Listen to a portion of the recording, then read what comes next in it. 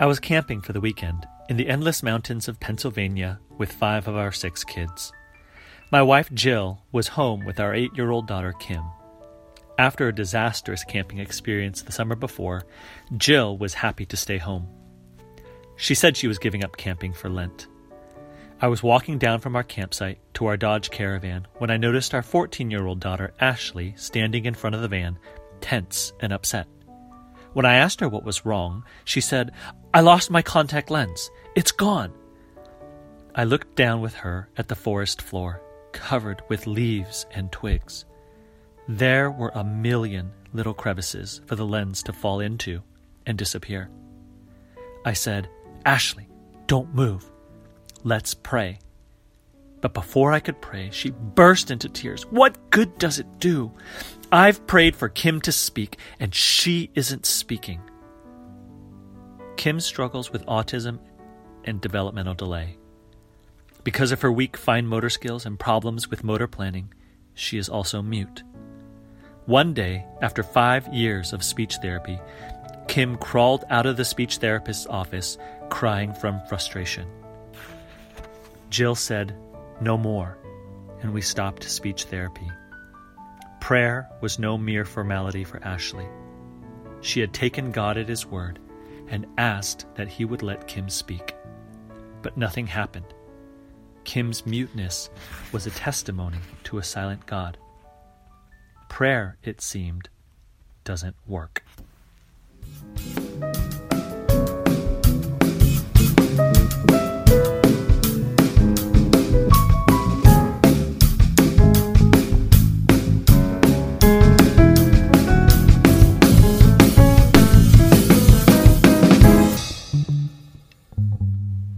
Welcome to the 5th episode of Season 2 of Breadcrumbs, our youth ministry podcast at Bread of Life Church. I'm Jason Lowe, the youth minister at Bread of Life. This season we are talking about the theme sacred versus secular.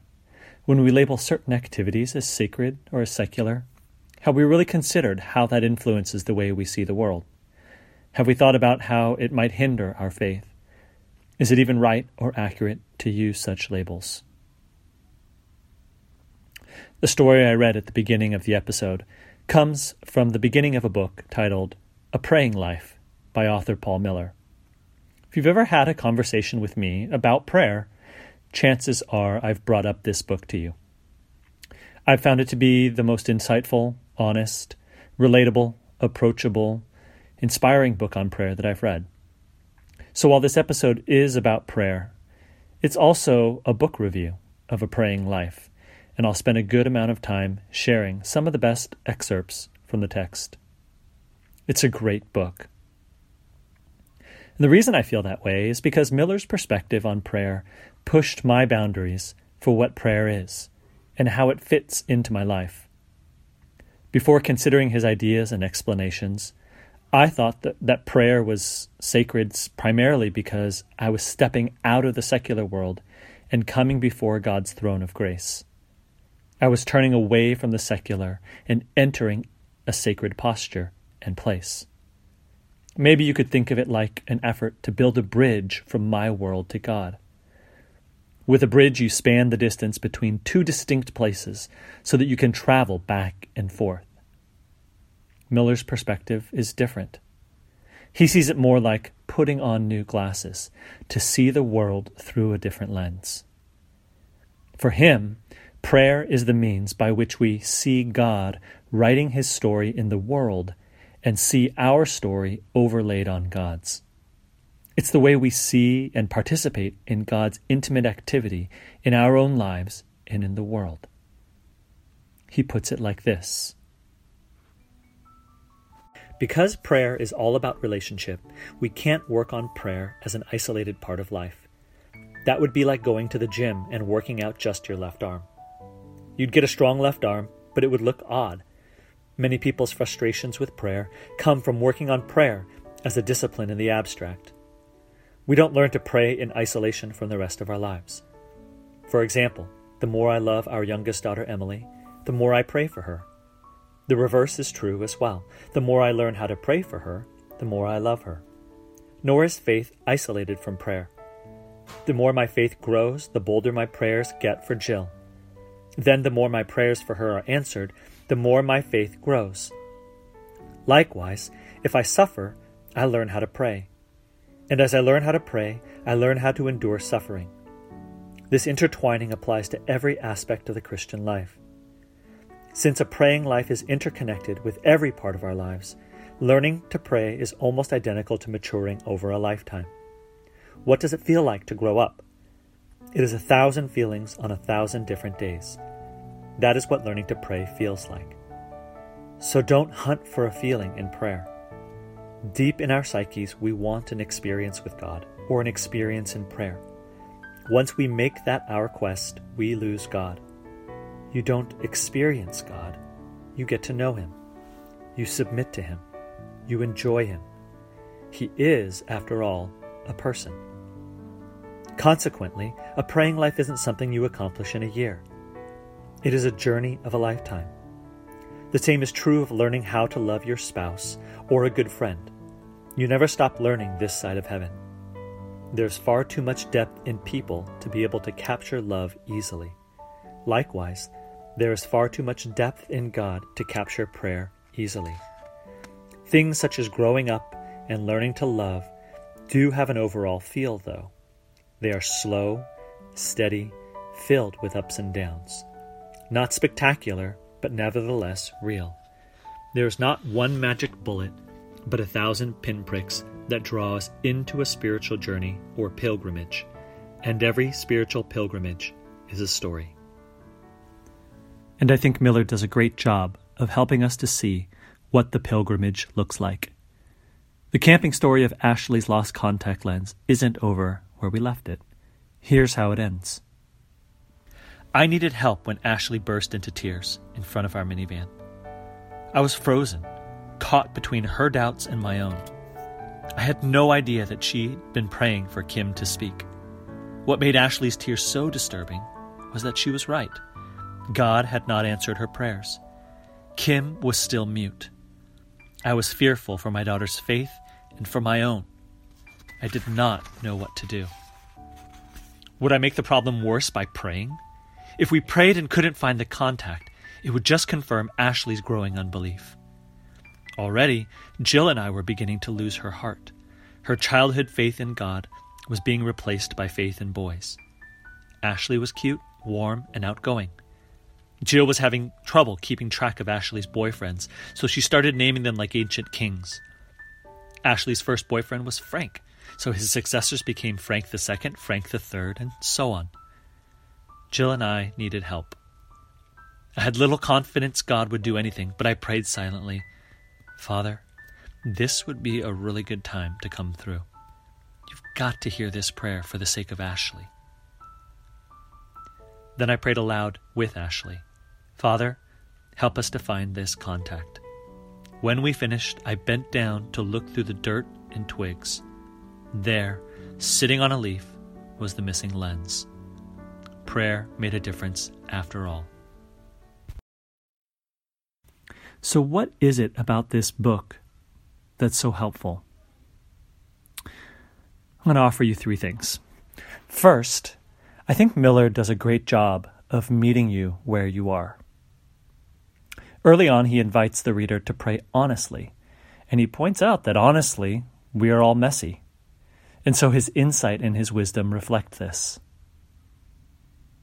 He writes, the only way to come to God is by taking off any spiritual mask. The real you has to meet the real God. He is a person. So, instead of being frozen by your self-preoccupation, talk with God about your worries. Tell Him where you are weary. If you don't begin with where you are, then where you are will sneak in the back door. Your mind will wander to where you are weary. We are often so busy and overwhelmed that when we slow down to pray, we don't know where our hearts are. We don't know what troubles us.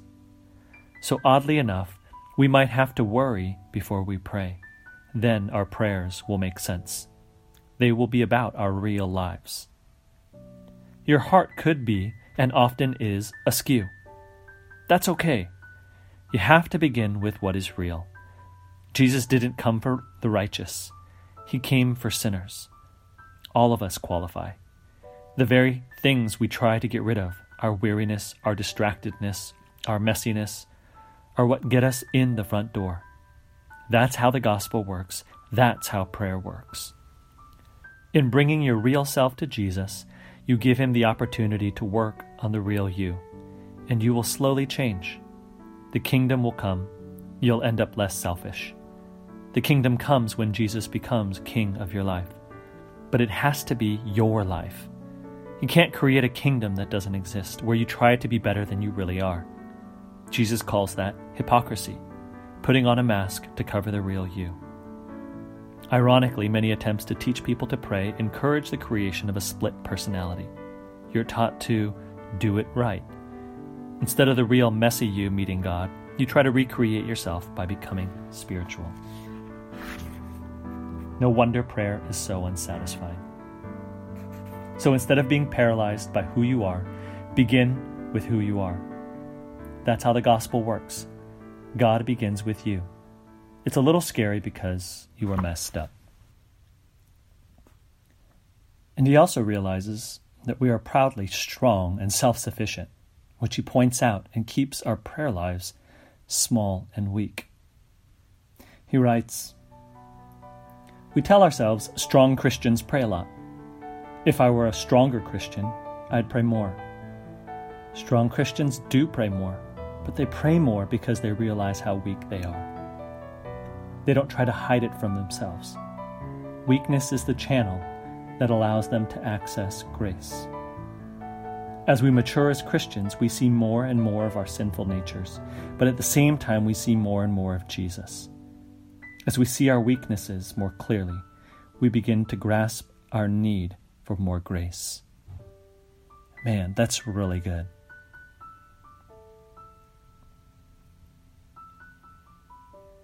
Miller really understands our human condition. And he spends a good chunk of the book looking at the effects of cynicism. In chapter 9, he writes, "The opposite of a childlike spirit is a cynical spirit. Cynicism is increasingly the dominant spirit of our age. Personally, it is my greatest struggle in prayer. If I get an answer to prayer, sometimes I'll think, would have happened anyway. Other times I'll try to pray, but wonder if it makes any difference." Cynicism and defeated weariness have this in common. They both question the active goodness of God on our behalf. Left unchallenged, their low-level doubt opens the door for bigger doubt. They've lost their childlike spirit and thus are unable to move toward their Heavenly Father. Cynicism is so pervasive that at times it feels like a presence. Behind the spirit of the age lies an unseen, personal, evil presence, the Spirit. If Satan can't stop you from praying, then he will try to rob the fruit of praying by dulling your soul.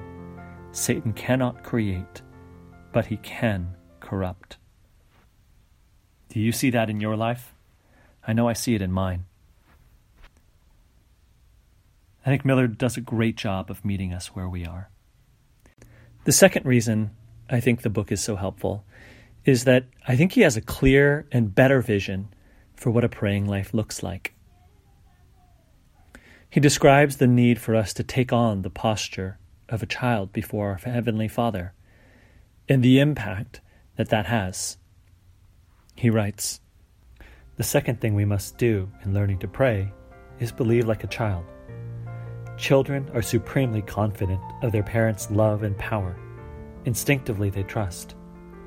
They believe their parents want to do them good. If you know your parent loves and protects you, it fills your world with possibility. You just chatter away with what is on your heart. It works the same in the world of prayer. If you learn to pray, you learn to dream again. I say again because every child naturally dreams and hopes. To learn how to pray is to enter the world of a child where all things are possible. Little children can't imagine that their parents won't eventually say yes. They know if they keep pestering their parents, they'll eventually give in. Childlike faith drives this persistence. But as we get older, we get less naive and more cynical. Disappointment and broken promises are the norm, instead of hoping and dreaming. Our childlike faith dies 1,000 little deaths. Jesus encourages us to believe like little children by telling stories about adults who acted like children. The parable of the persistent widow who won't take no for an answer from an unjust judge. And the parable about a man who badgers his neighbor to lend him 3 loaves for a friend who has come at midnight. On the rare occasion when Jesus encounters an adult who believes like a child, he stands on a soapbox and practically yells, "Pay attention to this person. Look how he or she believes." He only does that twice. Both times the person was a Gentile, from outside the community of faith. The first is a Roman officer, a centurion, who is so confident of Jesus' ability to heal his paralyzed servant that he asked Jesus to heal without even visiting his home.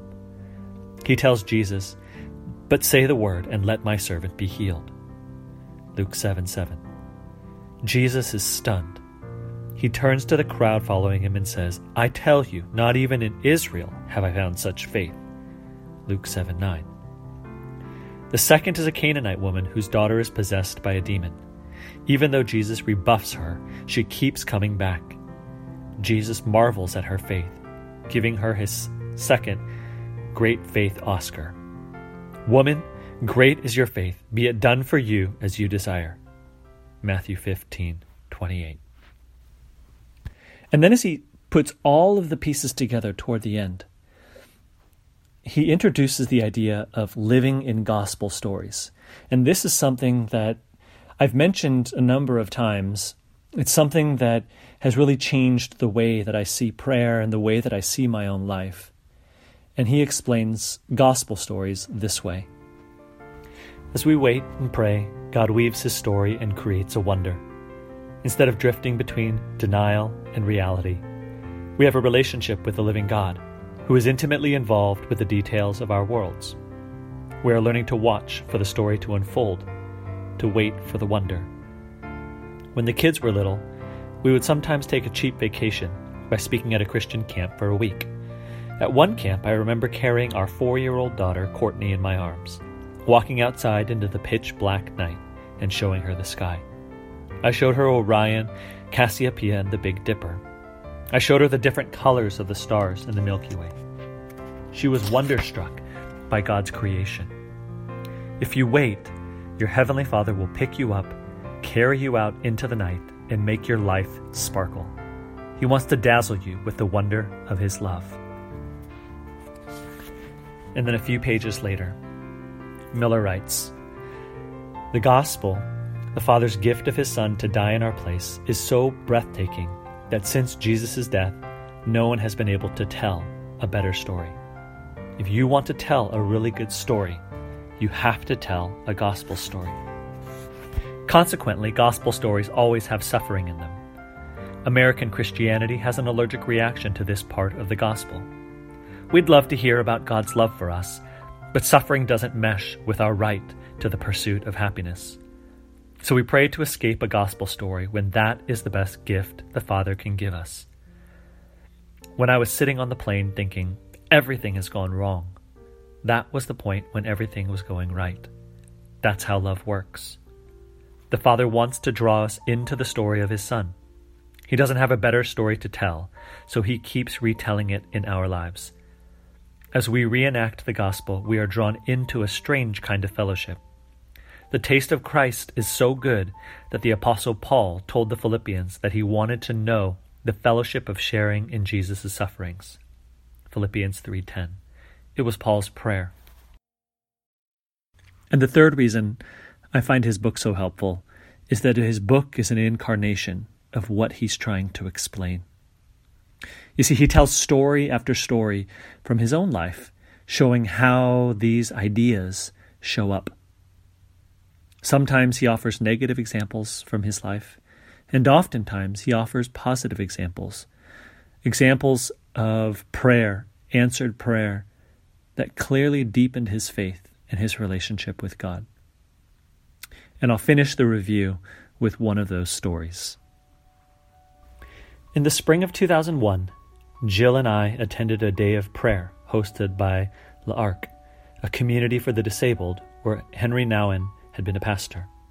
I happened to sit next to Bill, a disabled adult who had been Nouwen's traveling companion. Meeting Bill gave me an idea. Why not take Kim with me to my next seminar? It would give Jill a much-needed break. Besides, I love spending time with Kim. One Friday in May, Kim and I headed to Florida. While waiting for the shuttle bus in long-term parking at the Philadelphia airport, Kim discovered that Jill hadn't packed a book for the plane ride. As I stood there, holding our 2 suitcases and a large cardboard box with "See Jesus" written on it in large red letters, Kim began a low-pitched, fingernails on the chalkboard whine as a crowd of travelers looked on. I could have throttled her. I briefly considered turning the box so I could hide its lettering. Kim finally stopped whining, but only because I was yelling at the bus driver. He was closing the rear door on me as I helped Kim navigate the step. We rushed into the terminal to discover that the baggage line stretched forever. Our flight left in 30 minutes, so I lugged my increasingly conspicuous box upstairs to the metal detectors. As soon as we got in line, they closed one of the 2 metal detectors and combined the lines. Kim began to whine again. When we got to the scanner, Kim refused to put her speech computer on the belt and started arguing with the security officer, typing on her speech computer, "This is my voice." I yanked it out of her hand and guided her through the scanner. Of course, my Jesus box wouldn't fit. It required a separate scan by a particularly scrupulous guard. With only 20 minutes to get to our gate, I discovered that we needed to be 1 terminal over. I contemplated running with Kim while carrying our baggage, but then I saw an electric cart and begged for a ride. As we whizzed off for our gate, Kim broke into a smile. It was like having our own personal roller coaster. The tension was just starting to leave my shoulders when we got stuck behind a guy on his cell phone, oblivious to the beeping of our cart. Kim thought it was funny. I didn't. We arrived at the gate with minutes to spare. Kim had just settled into her seat on the plane, listening to a CD, when the pilot's voice came over the intercom. "Please turn off all electronic devices." Kim had to turn off not only her CD player, but also her speech computer. When she lost an argument with a flight attendant, it started again. That same low-pitched whine. 10 minutes later, when the pilot told us we were 12th in line for takeoff, all Kim's hot buttons went off. Schedule change, no book, and waiting. The whine turned into a meltdown. As I sat there on the plane, frazzled, with Kim melting down next to me, I thought, this was a mistake. I will never do this again. What I didn't realize was that the kingdom had come. It is always that way with the kingdom. It is so strange, so low, it is seldom recognized. It looks like a mistake. Later, as I reflected on the weekend and on the ways of God, I realized that I was in the middle of one of God's stories. On Saturday, I spoke in front of a crowd who listened to my every word and respected me. When you speak, no matter how hard you try, you are the center. Even if you are talking about Jesus and how he loves people as I was, it's tempting to take credit for your speaking. However, on Friday, I was in front of 3 different crowds. At the bus stop, in the security line, and on the plane, helpless and embarrassed. I looked inadequate. I felt inadequate. And I was inadequate. God was reminding me of what I am really like. He was preparing my heart on Friday so I'd not be confused by people's praise on Saturday. I wanted success. He wanted authenticity. The Father was taking me on the same downward journey he took his Son. Paul invited the Philippian church to join Jesus, who, though he was in the form of God, did not count equality with God a thing to be grasped, but made himself nothing, taking the form of a servant, being born in the likeness of men. Philippians 2, 6-7. The downward journey is a gospel story. Prayer is sacred, not because God has told us to do it, or because we emphasize it at church. Prayer is sacred because it is the means by which our lives become increasingly intertwined with God's, so that all the quote-unquote secularity of our lives fades, and we begin to see and live the reality that there is a sacredness to who we are and what we do from the first hour of each day to the last. Prayer helps to draw us in to the sacredness of our lives that comes from being an image bearer of the Creator in the sacred story that He's writing. Thanks for joining us for this episode of Breadcrumbs. Look out later this month for a special follow-up episode, an interview with a mystery guest from the English congregation at Bread of Life. See you then.